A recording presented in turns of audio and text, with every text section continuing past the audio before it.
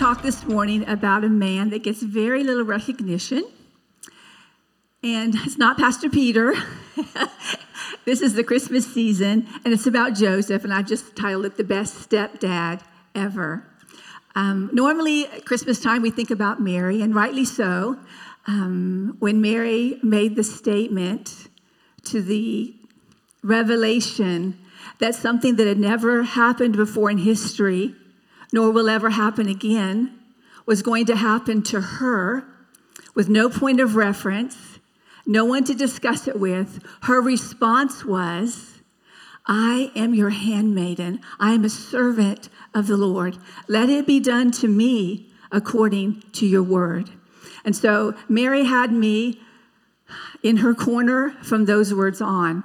But Joseph is one that gets less attention. We have a nativity scene in our home that's ceramic, just a cheap little thing, but we love it because tradition means you bring it out every year. And honestly, every single time, I have to do a double take because I get Joseph and the shepherd mixed up. And that's kind of like where he is in this story. He's in the background, but I want to kind of highlight and bring him forward this morning because God chose Joseph specifically and for reasons known to God that we'll find out in this story. But I admire Joseph. Now, Joseph didn't necessarily have a template of how to be a father because Joseph's own father died when he was 12. So the fact that God chose him to be a father to Jesus when he is the most vulnerable and cannot care for himself says a lot about the man that Joseph was. So let's begin. This is how Jesus the Messiah was born. His mother Mary was engaged to be married to Joseph. But before the marriage took place, while she was still a virgin, she became pregnant through the power of the Holy Spirit. Now, I'll just quickly give you information that you might already know. In the Jewish custom and tradition that was practiced back then, a wedding had three stages. The first stage was called the engagement, and that was a legal document. It was signed, documented. That's what it was. You were at that point legally married. Then came what they called the betrothal, and we would just call that the engagement today. But that was a year where the husband, it was his job to go and prepare a home for his bride. Now, in Bible times, a lot of the families lived upstairs on the upper floor of their in-laws. So can I get a hallelujah from those that don't want to live with your mother-in-law or your father-in-law? But that's what they did. So for 1 year, his job was to prepare a place for his bride and for the children that would eventually come from that union. Because Joseph and Mary had dreams for their relationship.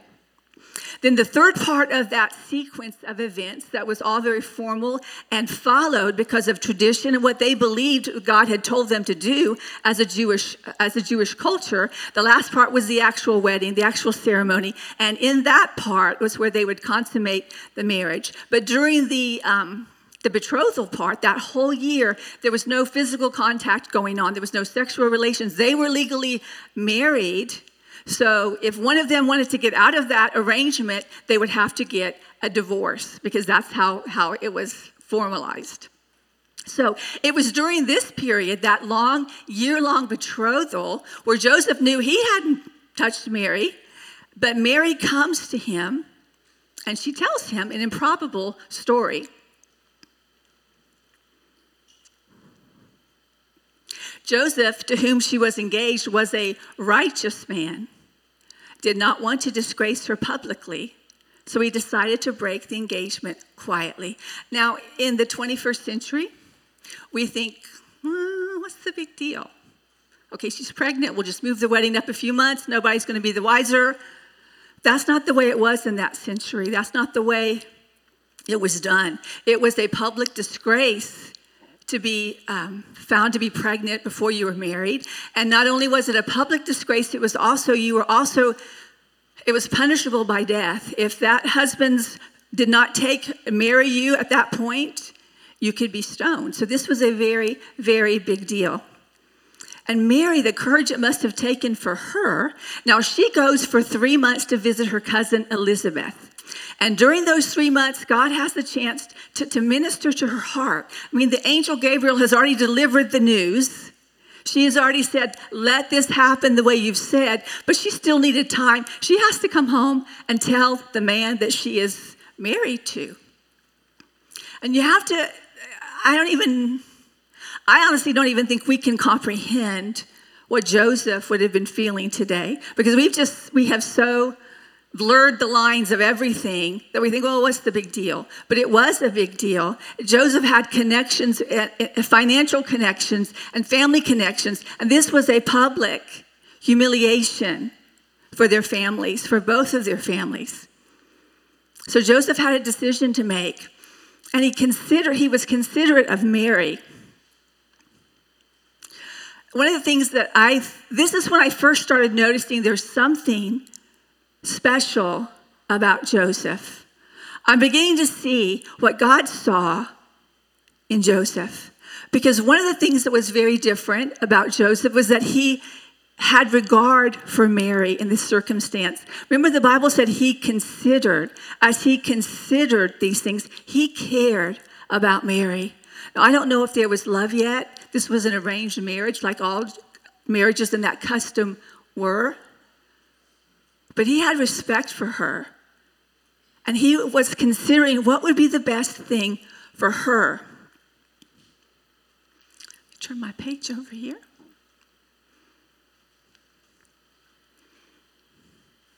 As he considered, how will what I decide affect Mary? The second thing that started making me think, there's something different about Joseph. Any definition that you have about manhood, about fatherhood, about what it means to be a man, you have to take Joseph's life into consideration, because he had been given a purpose by God. We'll get into that in just a moment. As he considered this being what Mary had told him, the impossible thing that she had done. Now, remember, he's thinking that either she's lying, or she was raped, or she's lost her mind. But what she told him cannot possibly be true. As he considered these things, an angel of the Lord appeared to him in a dream. Joseph, son of David, the angel said, do not be afraid to take Mary as your wife, for the child within her was conceived by the Holy Spirit. She will have a son, and you are to name him Jesus, for he will save his people from their sins. This is something that I personally appreciate about God, because I see it happening today. God took the time to speak to Mary, sent an angel, because remember, in this time, in this day, it had been over 400 years before the people of Israel had heard a word from the Lord through a prophet. They hadn't heard the voice of God. Their parents had died not hearing a word from God to their generation. It's been, like I said, 400 years. So when an angel shows up for Mary and she hears the word and she believes it, now the angel comes and tells Joseph. And what I appreciate about God is he is a personal God. I don't have to take my husband's word for salvation. I don't have to live on my husband's experience in God. God will speak to me personally. And just like he spoke to Mary, now God, in his loving mercy, comes to Joseph. Takes the time for Joseph to hear a word from God for himself. I appreciate that about God. I appreciate that in our marriages today, in our relationships today, God will speak to us individually. My husband doesn't have to live on a word that I got from God. He hears from God himself. God has not changed. He appeared to Mary, and now he's appeared to Joseph. Now Joseph has to decide, will I believe this? Well, I believe that this is from God. The third thing I notice about Joseph, that is so different is his resolve to protect his family in these never before happened circumstances. Never will happen again. There will never be a virgin birth again. That will never happen again. And so God's assignment for Joseph was to protect and provide for this family. I think it's easy to have all these ideas of what it means to be a man. It's easy to have all these, it's nice to have goals, financial goals, and all these things. Those are nice. But Joseph's assignment was to care for this baby and to care for the mother of that baby. And that was okay for him. That was what it meant to be a man, to protect and provide for his family. That was manhood. That is manhood. And I love that Joseph decided to take Mary, to believe God. And I can't even imagine, because our society is so different. But in that society, in that time, family and connections and relationships and business were everything. And when rumors would start going around town, when rumors would start spreading in the village about Mary,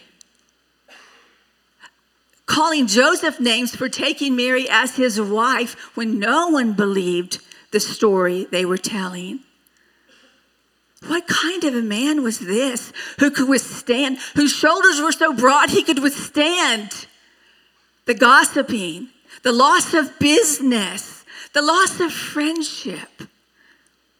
And we're going to see in the next few verses from chapters 1 and chapter 2 of Matthew, what else is required of Joseph and Mary to accept this assignment. It wasn't easy. It was dangerous. Let's look at 4 verses very quickly. This one we've already alluded to. When Joseph woke up, an angel of the Lord commanded, and he took Mary as his wife, but he did not have sexual relations with her until his son was born. That was to fulfill the prophecy. Now, Mary and Joseph went on to have 4 more sons and 2 daughters. So Mary lived a long, full life. Joseph, of course, passed away sooner. Historians believe he died before Jesus was crucified.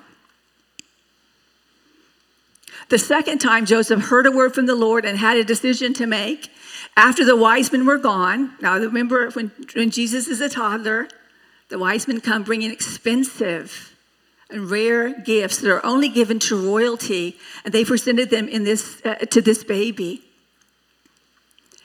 And after they left, the wise men had a dream. They were supposed to go back and tell King Herod where this special baby was. But the wise men were warned in a dream by God to go home a different way. So now Joseph is being told, get up, flee to Egypt with the child and his mother. Stay there until I tell you to return. Flee to Egypt. That was 400 miles. That is rough terrain. That is no sanitation. That is no doctors. That is no family going with you. It's you, your wife, your baby, and a donkey. Traveling in obedience to what God has said, because you have now a seed of hope in your heart that this baby really is the Son of God, and you don't even understand what that really means. How is the Messiah that has been promised for centuries, how do you believe that is actually the child you're holding in your hands? It's incredible to even think about it now.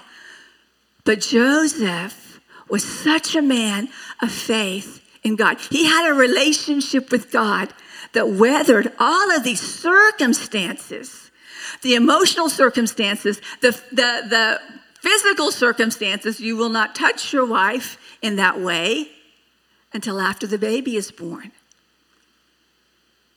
The journeys he's asked to take. Now, of course, Mary's right there along with him, but today we're talking about Joseph. And yet he does it. When God said, flee to Egypt with the child, he didn't say, you're going to have this difficulty, you're going to have this tribulation, he just said, go. And Joseph had to figure out, how am I going to make this happen? Because I am going to obey God. What a man he was. To provide and protect his family. You know, for those of us that have children, you know when you take your baby home for the first time from the hospital? Do you remember that feeling of wanting everybody else to get off the road? Like, don't crash into my car. I mean, it's a strange feeling, such a feeling of protection that you've never had before. And all these crazy drivers, you want them just to pull over to the side while you get that baby home safely. That's what Joseph felt. Nurturing and protecting the Son of God. You think, well, wouldn't God just protect him? Well, in some way, of course. But Joseph was given that task. He wasn't given the task of building an empire. He was given the task of protecting this baby. And he accepted that assignment. Herod is going to search for the child to kill him. So that night, Joseph left for Egypt with the child, Mary, his mother. They stayed there until Herod's death. The third time, when Herod died, the angel of the Lord appeared in a dream to Joseph. Get up, he said again. This poor guy's getting shook up out of his sleep all the time. Take the child and his mother back to the land of Israel. You got to take that whole 400-mile journey again, because those who were trying to kill the child are dead. Okay, now, just for a moment, think about, okay, so obviously Joseph obeys. His lifestyle at this point is one of listening for God and obeying God. But he's going back to a region where he knows families and friends that have had their firstborn son murdered by this king. For the sake of the baby, he is bringing back. This man did not have an easy life. I can imagine that he ran into people in that region whose sons were killed by that vicious King Herod. But yet, Joseph picks up his family and moves back because he obeys God. Now, when he gets back to that region, guess what he finds out? That the king that is now in power is the son of Herod, and just as bad as his father. So once again, and for the final time in Joseph's life, God speaks to him, being warned in a dream. He left for the region of Galilee. The family went and lived in a town called Nazareth. And we remember the rest of the story. That's where Jesus learned carpentry skills. That's where Joseph fathered or parented that young man. Taught him what it means to be a man. This was the man that God chose to parent his son. And I can't help but think as remarkable as we know Mary is, we're not taking anything away from Mary. What a woman. But I have to believe, like I believe about couples today, that we each bring, the husband and the wife, the male and the female, each bring a corresponding strength. And together we accomplish the purpose that God has for our family. That was Joseph's life, to make sure this child grows to adulthood. He accepted that assignment. Against ridicule, against persecution, against financial woe, he did what God called him to do. I think that is an amazing thing. As we close, I just want to mention that even though the circumstances are different, they wore different clothes and they had different customs and all those things were different. Obeying God is not different. Joseph, remember in the beginning, he said, as he considered these things, he decided he would quietly divorce Mary. That was for Mary's sake. because he didn't want to embarrass her. He would give her what they called a writ of divorce. And a writ of divorce is a legal document that you have to have two witnesses to witness. But those two witnesses don't even need to know why she's being handed this writ of divorce. That's the route that Joseph said, I need to take this because this will be best for Mary. She would then go back and live with her parents, and the betrothal would be off. It would be dissolved. So he had made up his mind. When the Bible says he considered it, it wasn't just like, hey, I think I'll do this. He thought about it. I don't know how many days went by, how many weeks went by. Mary was gone for 3 months. And I don't know that Joseph had that time. But I know that he took time to consider what his options were. And so he had a plan. And here's how we are just like Joseph. When we make our own plan, when we decide this is the course of action I want to take, but God interrupts us with something that he has for us, we have the same choice to make that Joseph did. Will I obey God if I'm sure this is God speaking to me? Or am I gonna, I've already got so much time invested in this idea. I've got emotional investment. I've got financial, I've been working for a year for this woman. I built a house, for Pete's sake. When we've got things invested, are we going to obey God? Are we going to just do what we decided? After careful consideration, I'm still going to do what I think I should do. So even though the culture is different, the century is different, the decision whether or not we're going to obey God, whether or not we're going to honor God's words, whether or not we're going to let God disrupt our entire life is still one that we have to make. And I'm so thankful for an example of a husband and a man like Joseph. I'm thankful that he didn't have to be flashy or motivational or aspirational. He had one task from God.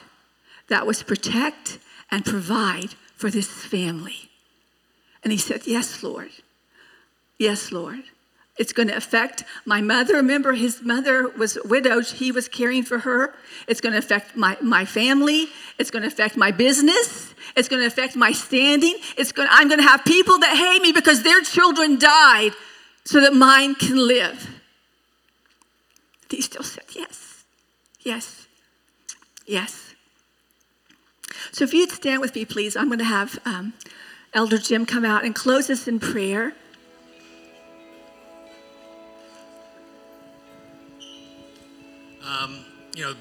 Joseph raised the bar for us, I think, quite a bit as a father, as a husband. I know we have many different versions of fathers in here, stepfathers and adoptive fathers, and it's just awesome to have the bar raised. But Pastor Crystal said something that really resonated with me. She said Joseph had a lifestyle of listening and obeying. And whichever version of father we are, that is what our lifestyle should be, is listening and obeying. So let's pray. Father, we ask that you would give us ears to hear so that we can hear your voice. Lord, that if you have to wake us in the middle of the night, as you did Joseph, that we would hear, Lord, and that we would obey, Father, and that if you call us to go to Egypt, I hope you don't, but if you do, that we would obey, Lord, and then you would ask us to come back, Lord. So just, Father, we just ask that during this season that we would be grateful and thankful for your Son, Lord, but that we would have ears to hear and that we would be the obedient sons to make us the men you would have us be, Father. In Jesus' name, amen. Amen.